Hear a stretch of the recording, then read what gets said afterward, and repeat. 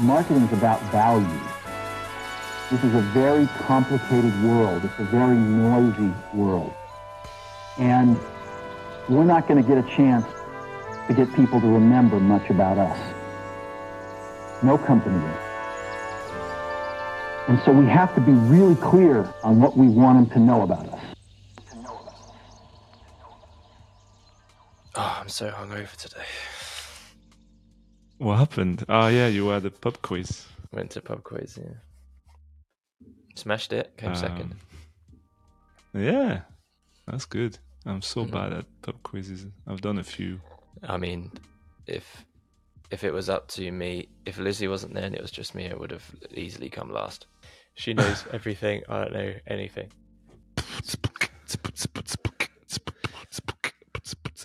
I was doing beatboxing while you were away. That was nice. Okay, well, Michael's in the lobby, so... Hey. Shall I let him in? Time to wake him up. Nice to meet you, Michael. Yeah, nice to meet you, man. Nice to meet you guys too. Been following the podcast a bit. Haven't listened to a full episode because my attention span is a bit... I'm not a podcast person, but yeah, bits and pieces of followed the podcast. Nice. Well, if we're converting you toward podcasting, is that's nice. I'll take that as a win. That's good. You were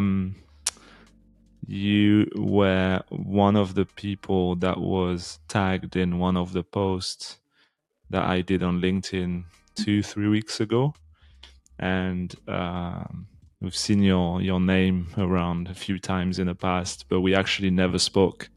So this is the first time. But yeah, thank you for whoever suggested Michael to jump in. It's happening. So yeah, it's working. My friend Drakatos, Mr. SEO. Yeah. So shout out. There you go. Shout out to him. So yeah, no, that's great. And also, as a segue to this, I should mention, because this is quite new, but on Spotify, for those who listen on Spotify, I actually put a question that you can answer as a Q&A for every episode directly on Spotify that we will see, that we could use for future episodes. And also, there is a poll option. So for every episode, we'll put a little question when you listen to this. If you're on Spotify, as you're listening, you can interact with the content, and we'll see it. Spotify really pushing for the engagement that you can't get through Apple. Yeah, exactly. Yeah, the stuff that I was trying to do through a WhatsApp group before, they're kind of trying to take that on board and build some more interaction with it, which is quite cool. Oh, very cool. But anyways, Michael, do you mind giving us a elevator pitch of who you are and what you do, what you did, and what you do in a couple of minutes? That would be great, just as an intro. I've been in growth marketing for the past 7 years. I have a marketing background from university, so I come from the not so like the more marketing fundamental side as a background. I worked with Oren Greenberg at Kurve for 3.5 years. That was pretty much the start of my career. I was remote back in Greece before remote was a thing. Nice. And that was a huge shortcut for me getting into growth and having access to big clients. Because without Orange network and professional status, I wouldn't have had access to those things. So that provided me with a huge shortcut, and I generally recommend agency side when you're starting out because it's like a portfolio. Like you get access to multiple clients at once. You're not really. It doesn't really matter if you go to a bad client or a bad situation because you have multiple other avenues. So it's kind of a de-risk. Yes, and after 3.5 years there, having seen a lot of different scenarios that I liked, scenarios I didn't like, I felt like I wanted to focus and go client side. I went to manual and the DTC space, and this was a great step for me because the team there was so good that it was overkill for a DTC website. Like everyone was so switched on there. I came from a CEO who was in performance Oh yeah, marketing. you worked with George Palace. Georgia with George. Yeah, that's good. You know, he was my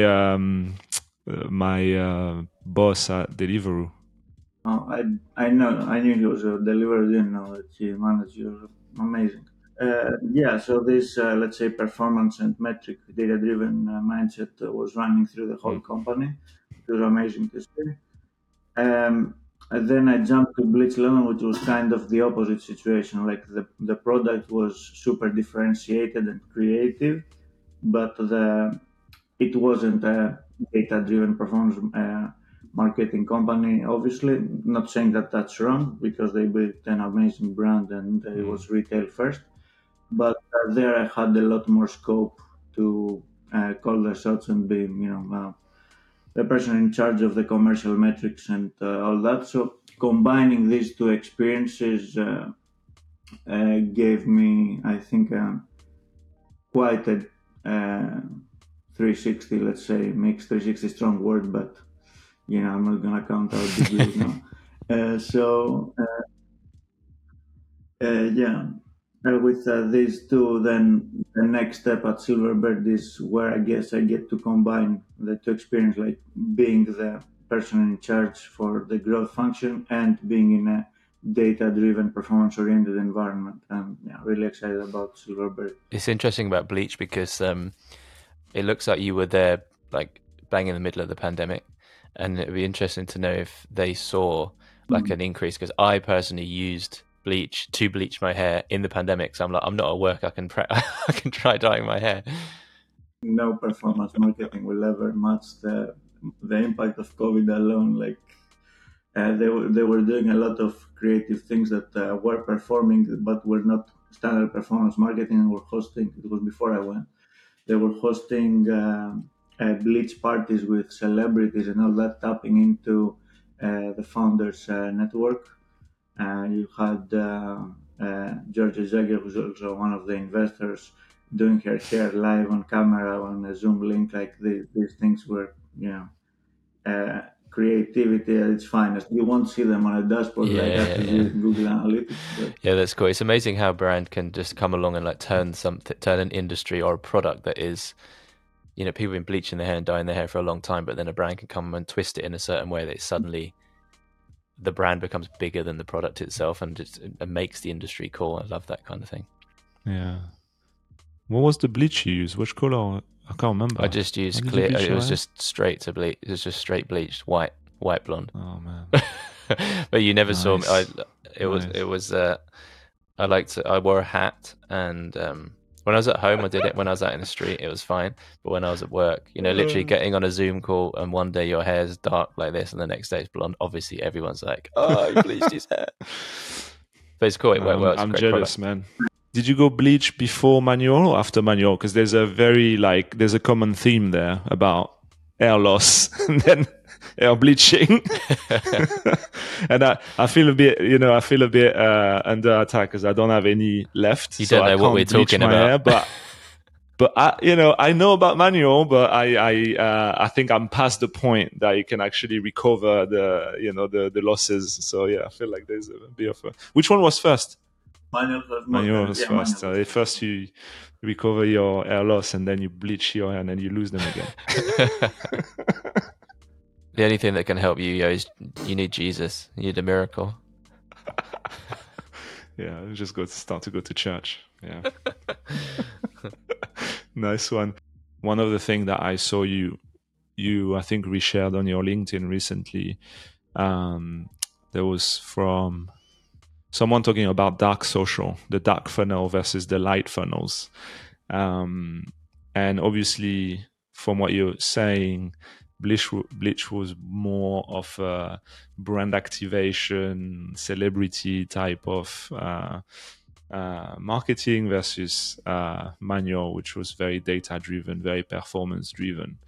And I thought we'd just spend a few minutes talking about that concept of that is quite recent. Like I've heard the term dark funnel or dark social in recent month, or maybe in the last year or so. But I don't think that's something that's very commonly known, what that means, and where this is going in terms of making the link with attribution and things like that. But yeah, I'll leave it to you, Michael. Like, tell me what you thought of that, and we can go from there. About the dark funnel, I think it's a term that's derived from this new age of marketers that are spoiled, thinking that they knew everything. In fact, it's nothing new. Like when you were in the 70s doing a TV ad in the Mad Men era, you wouldn't have attribution on the ad, and all that. Like these were all. It was always the case. You were doing correlations, and you knew when things worked. The famous quote about half my advertising cost is wasted. Yeah. I just don't know which half. It's kind of true today. Like we don't live in the same era. We have the tools to measure a bit more, but there's not everything that counts can be counted. Like that's a thing that holds true even to this day. Even when you do a performance marketing campaign and the campaign is smashing it, it's not the campaign you set up on Facebook or Google that did it. It's all the elements that are below this layer that enable you to have this success. And uh, being laser focused into your tools and your dashboards and thinking that this thing works, when you try to apply it in a different context, you get the bubble burst in your face, and you think uh, like you get to think, why is it not working now? Because it worked before, but the it is not Yeah, the the same. mix is different. Yeah. So what I got to, let's say, discover between the two experiences is that manual being completely new, our performance marketing was branding the company. Like everything in performance marketing we put out had to be brand aligned. We had the color palette and things we could and we could not say. And the reach we achieved with performance marketing, because the LTV is such that you can afford high CACs, so you can achieve high reach. This was what was the branding of the company. Like we would do some brand activities on the side, like PR and stuff, but I reckon the majority of what made the brand aware in the UK public was performance marketing. And then on Bleach, on the other hand, you had the baseline built from all the brand activity over time, but performance marketing did work and did provide a big uplift when it was um, live and with increased spend. Like we would see the correlation between short-term brand activation, which was performance marketing, and sales.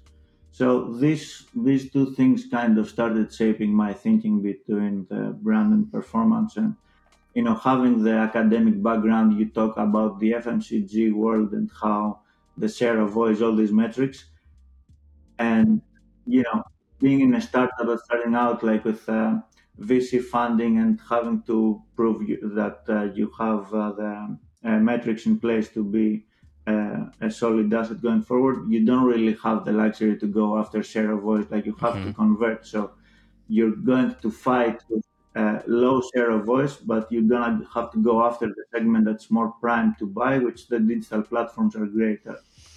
Yeah, no, I completely agree. And Michael, do you think it is possible to, I like what you said about kind of branding through performance marketing. Do you think it's possible to build a brand from performance marketing? So people, everything is optimized to a return, but it's still doing a good job of building a brand? Or do you think you still need to have those big brand plays that you can't necessarily do as a startup?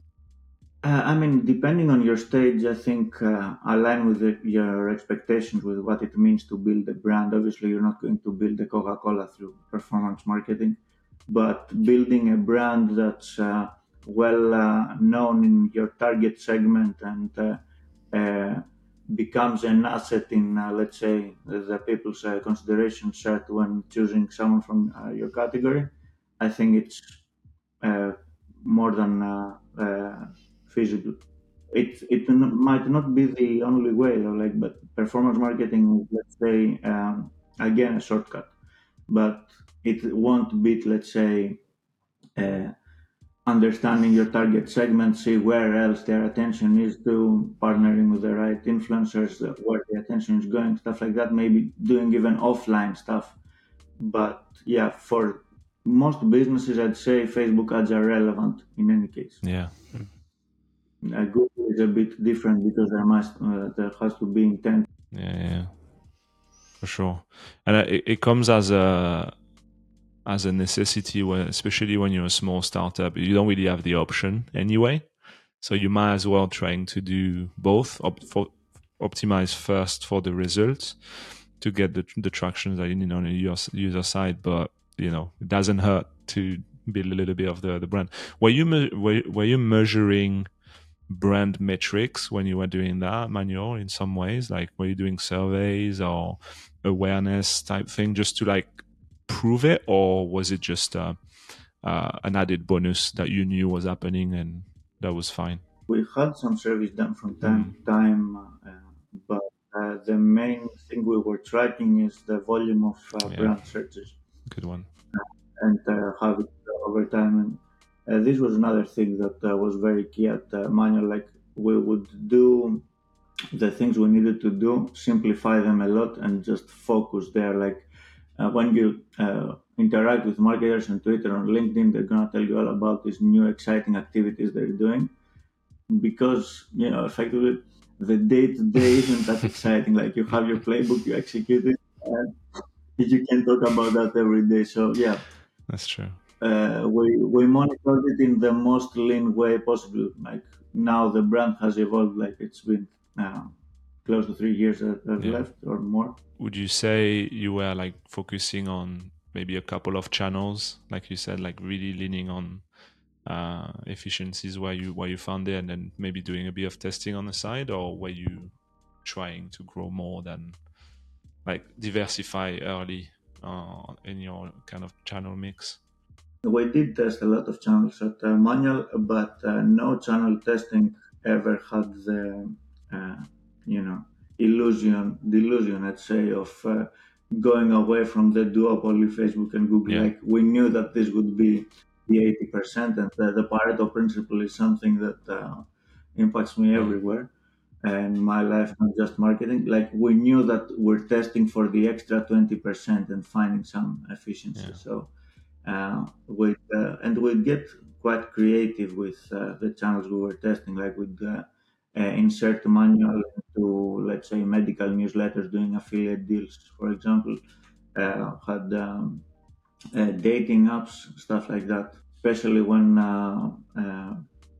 some Facebook and Instagram outages happened, there were people saying, "Oh, that serves you right for putting all your eggs in this basket." Like, that's a nonsensical comment. Like, the attention is there, you will have to go there. Like, you're not going to go to less efficient channels just in the name of diversifying and diminishing your.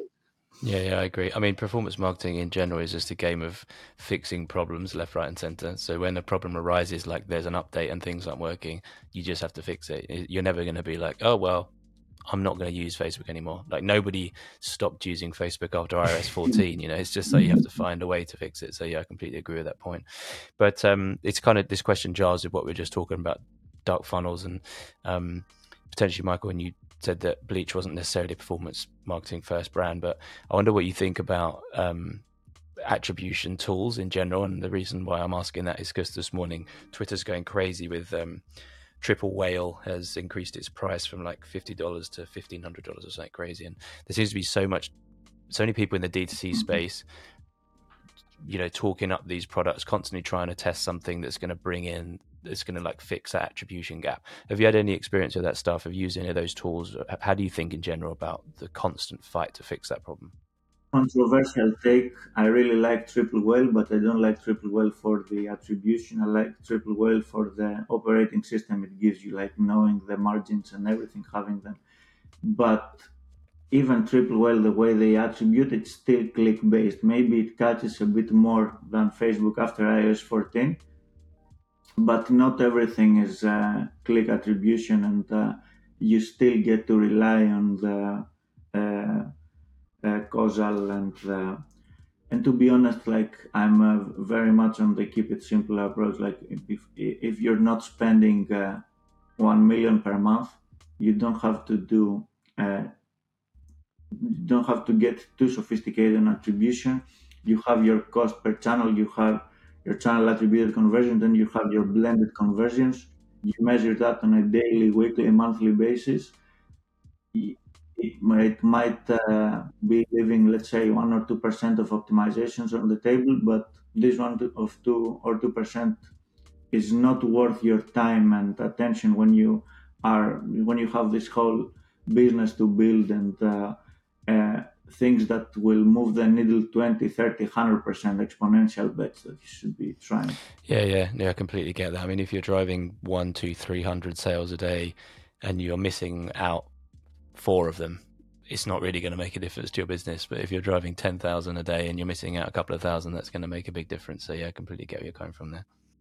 It depends on the stage of the company, and in both cases it makes sense. Like when you're spending millions and in optimization, getting laser focused on your marketing mix modeling and how you shift a budget that could be in the hundreds of thousands, then it's a completely sound decision, and it's a huge waste if you don't do it. On the other hand, it's a huge waste of your time and energy to focus on that when you have bigger problems. Yeah, no, I agree. I think one of the people we're talking to right now is there's a guy called Frankie Akil, I think his name is. Yeah, he's building a mix modeling tool at the moment, getting some beta brands, beta testers, and we'll get him on the podcast. We'll do a specific attribution focused episode with him. I think that would be very useful. I'll watch that from start to finish. That could be the marker of success, Michael. You can just tell us from now on which ones you got to the end of, and we'll just optimize for that. I actually posted this morning something on my LinkedIn. A friend of mine reached out and he was like, I actually listened to your podcast and it was good. I was like, thanks, you really thanks for that. But it's good when you get those messages from people that are hard to please. That's great. So shout out to Rory on that one. If we can move on to Silverbird, and maybe I haven't used it, but I'm assuming there's a big kind of PLG product-led growth element to Silverbird, letting people come in. How has it been moving from, I guess, kind of switching into that world? Yeah, it was very interesting, and I was hesitant to do that at first, but then the decision was like, I want to be, let's say, holistic growth marketer, not just be the DTC guy. So after 3 years in DTC, I had this challenge. What I found in B2B, coming back to B2B because I had it before, what I rediscovered is when you're doing performance marketing for B2B, there isn't this consensus that there exists in DTC. Like in DTC, everyone and their dog know they have to optimize for a conversion that's a purchase or add to cart for if you don't have enough data. In B2B, like I've seen a lot of campaigns run on traffic clicks with the old notion of, let's say, 2016 Google and Facebook, that you drive traffic somewhere, you get them to convert. Like they haven't really got the memo how the most powerful targeting comes from the conversion event you target. So when I got there, I didn't even have let's say the proper tracking to even do that. So my first hire as a freelancer to sort out all the tracking in that funnel. Product has since stolen anything off of me because he's that good. And making sure that I have the minimum viable things to be able to run performance campaigns. And that was, let's say, the focus in the first 3 months. I go running ads to a lead generation third-party website, but we weren't running ads to silverbird.com. So spending the first 3 months just fixing this, uh, it uh, it gave me the insight of how much this optimizing for the right conversion event can make or break the growth engine. So you really put the funnel there at the heart of the engine. And what's interesting is with a product like Silverbird, which is not aimed at every business, like you have to be in international trade of physical goods, like you have to be transporting food goods internationally to be a viable case for us. Like if a marketing agency comes and wants to open Silverbird account, it will get rejected. Like we say, it's unfit industry because we're laser focused on that segment. So there's also the element of making sure that you get the volume of conversions, but you also get a high relevance of those. So what we did at some point was before the conversion event fired, we had to pre-qualify them to say that if you give us info about your business and you're not a fit, you don't get to fire the Interesting. conversion event. So it Yeah. was a way to strengthen the signal even while reducing the volume of it. So, and then moving on from that, we also saw that it was good to bring the relevant applications, but then closing them, it still needed sales involvement.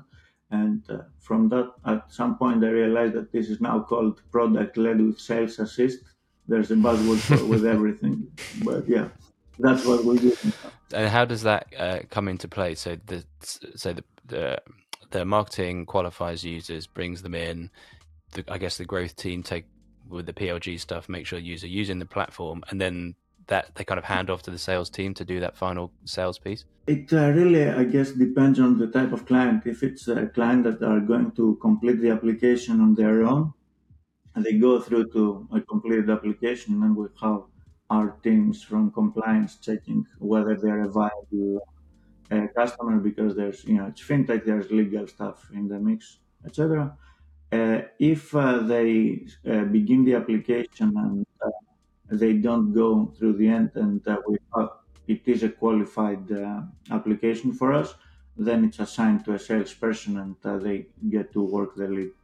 And like I said, these are examples of things that you have to think of to really move the needle in terms of your metrics. Like it wasn't attribution that got us there. We saw that there was intervention needed. We applied it, then CAC went down by 40%. That wouldn't have happened if I was even more sophisticated in attribution. Interesting. Yeah, I love that. I think I especially like the thing about pre-qualification before you fire the conversion event, because I'm sure I was reading a post or something about doing that the other day, how it's difficult to, obviously you can't do it for every business, but it's difficult to pre-qualify before you move someone into a custom audience. And these days marketers are have got a bit lazy, and they have their conversion events in place and they don't really do anything with first party data. But to what you're saying, if you can pre-qualify with some kind of form or questionnaire before you fire the event, that does one job of that. But also I think people need to kind of go back. There's a common theme with lots of the discussions we have that is about like doing things how you actually did them like 5, 10, 15 years ago now, because of all the hurdles that we have to overcome. And one way of doing that is that you just get really laser focused on your first party data. So when people come in, you make sure you go through that list and you qualify them yourself before you feed that back into the system for like your lookalikes and your retargeting and all that, and offline customer uploads and that kind of stuff. So I don't think people do that enough, but it's super interesting. Yeah, we don't do that enough, and I think because not enough marketers do it, it's like a niche use case still. We don't have the education from the platforms, but both platforms offer the offline conversions functionality. I think it's if we were digging into their analytics, we would see that it's used by a tiny fraction of the users, and probably the ones that spend the most too, like some sort of a very, let's say, sophisticated performance marketing infrastructure, but not for the ones who are starting out. So again, it comes down to what's the point where you need it, but I think it's definitely something that will see increased usage over time. I think there is a link to that. There's still a big shift that needs to happen in B2B, where the marketing teams are often measured on MQLs, qualified leads, as opposed to what probably should be the KPIs always, which is pipeline created, like going further away from, like going further down the funnel, which goes back to what we're saying about pre-qualifying the leads. Because if you're, as a marketer, incentivized for volume, you're going to optimize towards that. It goes back to like how success is measured for your job, right? If your boss is telling you, I need as many MQLs as possible, you're going to take other decisions to do that. But if you're optimizing towards pipeline created, revenue, whatever you call it, you're not going to care too much about your MQLs. You're going to do as much as you can to pre-qualify and do things like that too. It really depends on what type of B2B company you are and what the volume is. Like if you're an ABM play, I can imagine with the volume being low that MQL being the right targeting because the sales cycle are longer and you need to have a more short term. But in my case at Silverbird, I'm just looking at onboarded customers and customer acquisition cost, growing these two, growing the one, decreasing the other, keeping the other growing slower than the volume. It doesn't make sense to do it differently because that's the business you're building. Like, and even going a layer beyond that, you also have to look at your LTV metrics and um, your payback, because it's one thing to onboard 100 small companies that might have some good use of the account, but they're not gonna pay back, and it's another thing. So sometimes it might even be beneficial to increase your CAC going after a segment that's more lucrative, that is going to. So that's then you get into these arguments with other marketers, and they try to imply that when you say these things, it's like saying CAC doesn't matter. Now, it 100% does matter, but there are nuances to these metrics, and these metrics aren't isolated on their own. Like CAC has to go together with LTV, conversion rate goes together with traffic. There's all these sorts of nuances, and understanding them takes a while. Like it's not obvious, right? Yeah, you need to identify the levers to pull, right? If you can just increase across the board 10% of each of these small metrics, it all adds up. It all adds up to a lot. And the next blog post I'm writing, just to add to that, I'm saying it's like the supply and demand curve, where if you go for a nominal, if you're incentivized by a nominal increase in conversion rate, and that's, let's say, your quarterly bonus, the easiest thing to do is just decrease the traffic coming in. So it's a false incentive. But what a conversion rate increase is one that when your CRO is such on the website that enables you to increase your traffic, maybe the nominal conversion rate that you will see is lower, but the fact that it is lower for double the traffic means it was actually a better conversion rate than the previous month, which had half the traffic with a 10% higher conversion rate. So these nuances are really fascinating. Yeah, there's definitely a balancing act with all that stuff. And I remember I saw that post the other day, Mike. I thought it was really cool. It took me I had to read it, and I was like, do I understand? And I was like, yeah, okay, that makes complete sense. Dial back the traffic, and yeah. So with a product like Silverbird, and it kind of feeds into what we're talking about, the MQLs and going into product and making sure the user stays in the product. How much does retention come into play in terms of how much do you focus on retention? Or with a product like Silverbird, is it that once a customer comes in, they go through all the steps to become a user, they are kind of naturally retained to a certain extent? It really depends on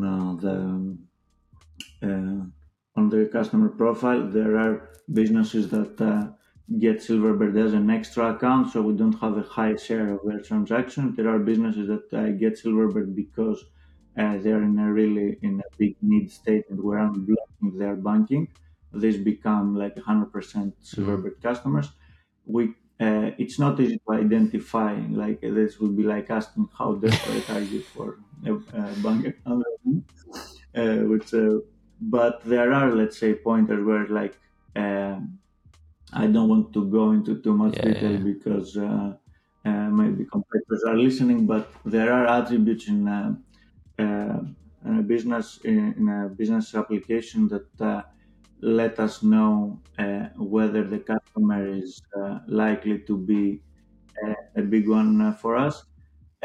Up to this point, we haven't got super sophisticated into uh, getting a different let's say, treatment for those customers. But this is the next phase of growth, and what we envision is like this shall enable us to increase the CAC because of the LTV increase. But yeah, last year was all about growth, growing the user base 6 times. Wow. So we now have to keep that foot on the gas, but also look at the underlying efficiency. Very cool. That's really cool. 6 times. Just 6 times. Now we're done. I wanted to talk about career in growth and marketing, career progression, and how did you see your career so far? And then we can move into talking a little bit about the concept of the T-shaped marketer. And I think you've got a pretty interesting idea on that too. But yeah, let's dive into that a little bit more. I mean, I think customer centricity is a mindset, even if you do the smallest marketing tasks. So, for new up and coming marketers, I would say this is the first thing to really embrace.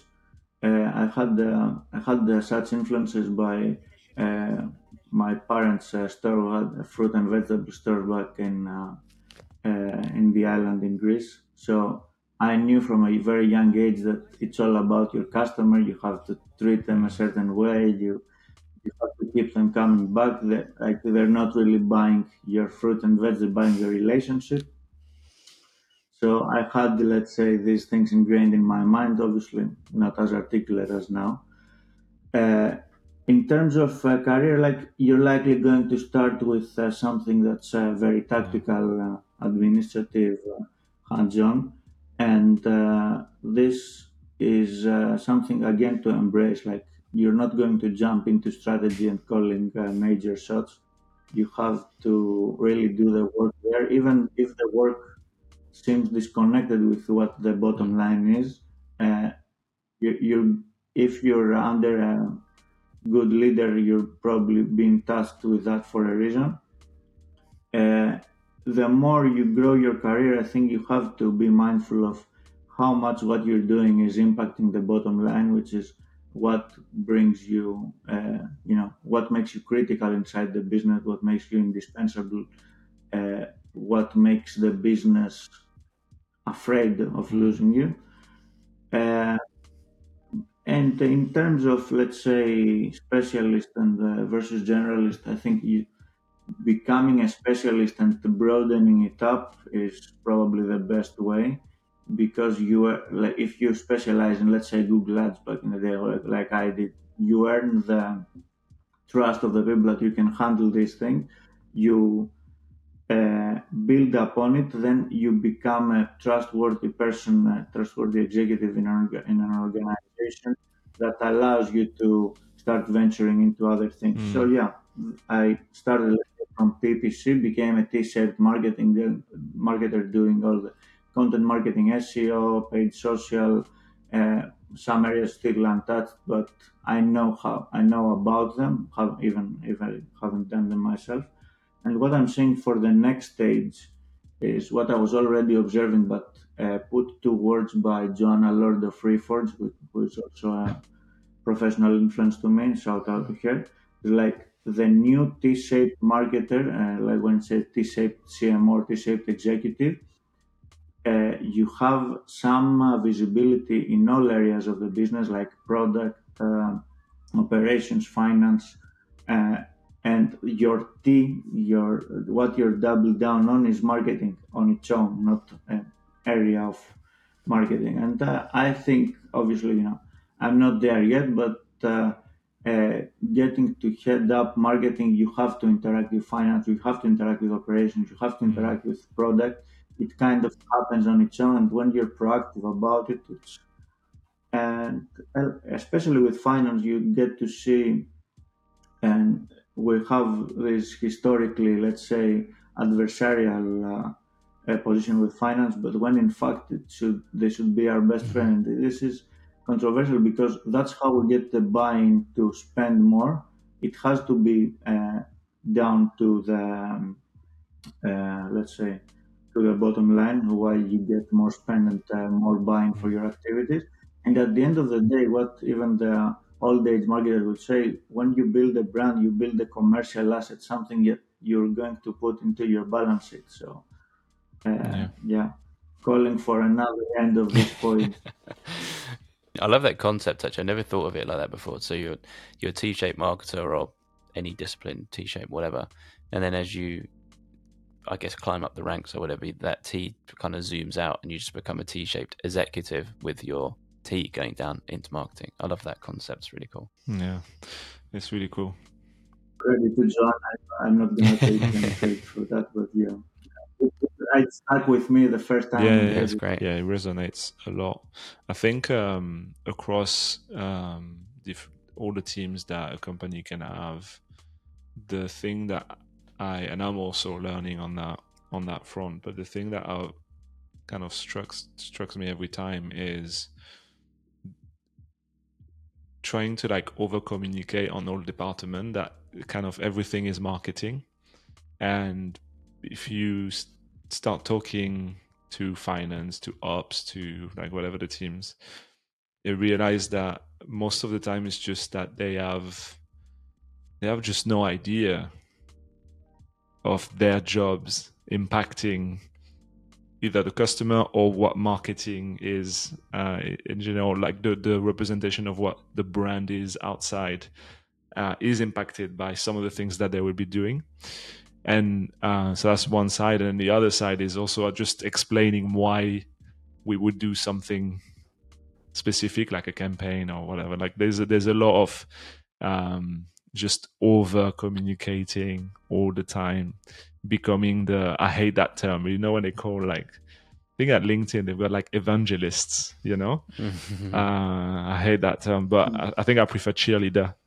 Becoming like the biggest cheerleader of the company, just the guy who never shuts up on Slack. But I think it starts with that.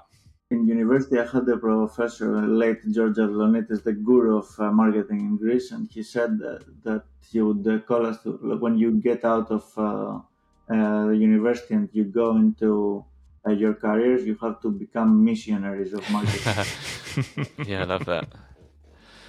Nice.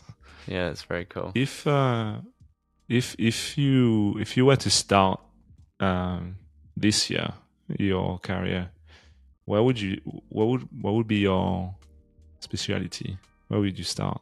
I think I'd go agency side again, and this time do Facebook ads, not Google ads. I think Google has taken a lot of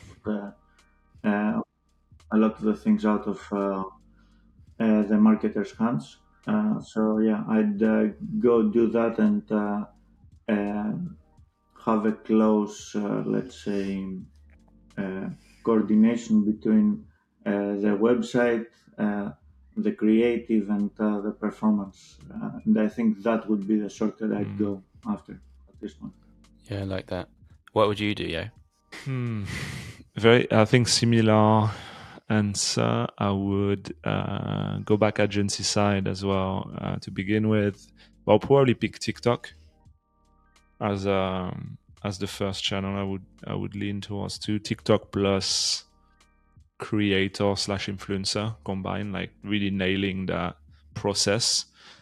and becoming the guy in the team or in the agency that just nails the end-to-end, relationship of like filtering the influences we need, do the communication all the way to like the payment, the contract, and then running the Spark ads on TikTok. Like if you like nail that kind of A to Z process on TikTok, I think you can go very far, because there are going to be millions of startups and founders that would be looking for that one particular thing, whether it's on DTC or apps, fintech, for example, that works as well.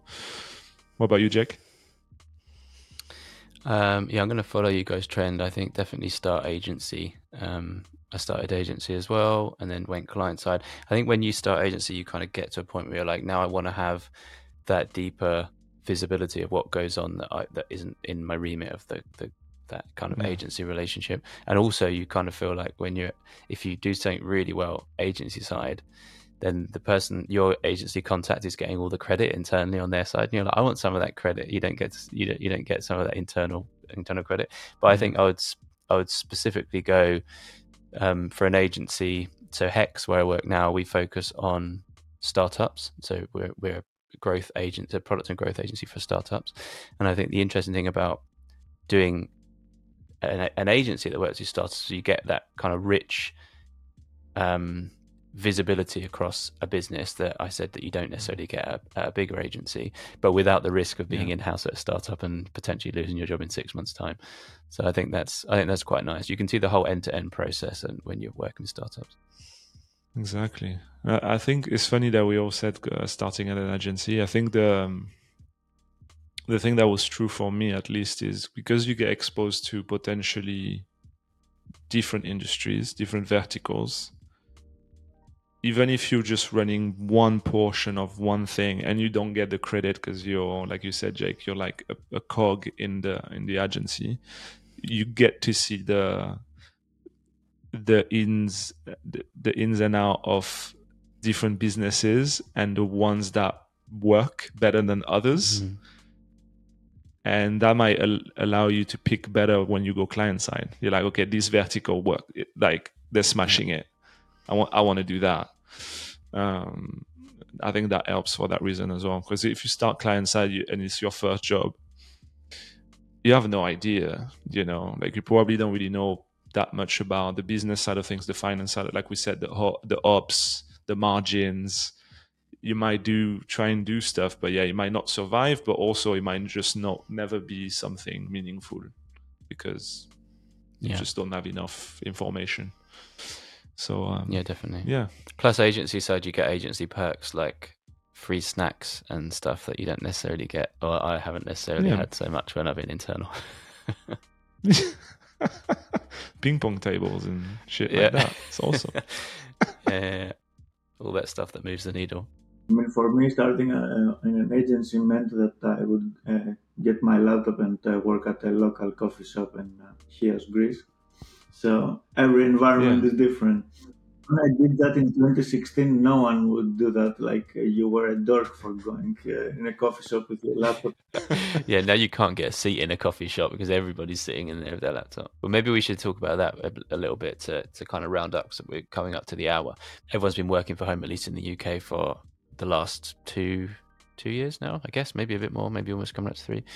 Now the discussion is turning to, does that work? Should we shift back to like 3-4 days back in the office?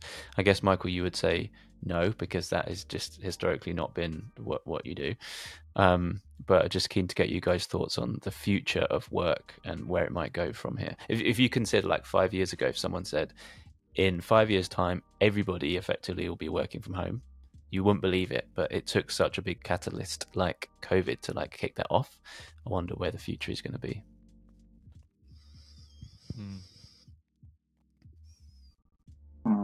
I think for me, surprisingly, I prefer going to the office. Like I prefer having it in the week. So I think hybrid is the way to go. I think it's hard to build a company when you're completely remote. It's doable, and we have examples that show it. But I think a lot of things get sped up with in-person communications, impromptu conversations, and the visibility on other departments. I think there is some merit to it. I think with the good thing for employees is that the competition for talent is fierce. So it means that no one can really force you to go 5 days now, which is very empowering.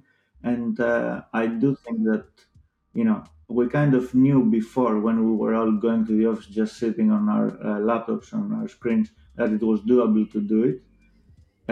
I think balance is key, to be honest. I don't think, I guess the extreme on the remote side can work. The extreme of on in the office side, I don't think it works anymore. It looks like a relic, and it's a signal of a company that's backwards thinking. But yeah, I'd say hybrid probably the best of both Yeah, worlds. that's a good point. Yeah, I agree. Hybrid as well. We're seeing. I'm seeing the extreme fully remote situation at Nude because we never had an office. Managed to grow that far without it, but in some cases, for some project, that we would be a lot more efficient. It would just be in a room for like a few days and just crack on a whiteboard and just get through it.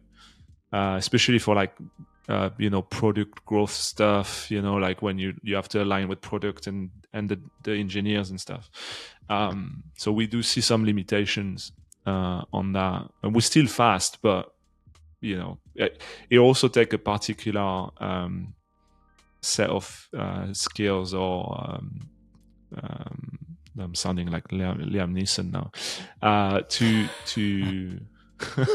to work fully remote. Like it takes discipline. If you never go to an office to get the work done, it takes a lot of discipline. So yeah, I think hybrid is the way to build the team connection, but also to get some like deeper project work where you just smash those things. Like, it'll be really hard today to start a company if you take 3 people who are fully remote and 3 people who are in the same room all the time to beat them, because they will just go way faster than you. Maybe it applies more to like software development and like things like that, but I think it's pretty much the case for anything. Maybe some exceptions. Yeah, I agree. Anyway. Yeah, I think the head down work, getting your head down and just like getting through a task, being remote or at home where you don't have those distractions, it can be really empowering. But yeah, when it's something that requires multiple people feeding in, you can't be just getting around the table and hammering it out. Well, we've hit the hour, Michael. We don't want to keep you for too long. I'm sure you've probably got some other stuff to do other than talk to us on the podcast all day. It was a very enjoyable start of the day, and it's the sort of conversation that you could have even without the recording. Very happy to create content with you guys. That was awesome. Thank you, Michael. Yeah. Excellent to have you on. Great chat, and we'll speak soon. Thanks, Peace. guys. Cheers. Talk soon. I'm always surprised, like how deep we can go into, or like the guests can go into a topic, and I'm like, this is awesome. Like, this is just talk for an hour. How'd you like this, by the way? What's that? Oh, where did you get that? Primark. Yeah, I do like it. That's cool. What is it at the back? Just Barbie? Barbie. Yeah.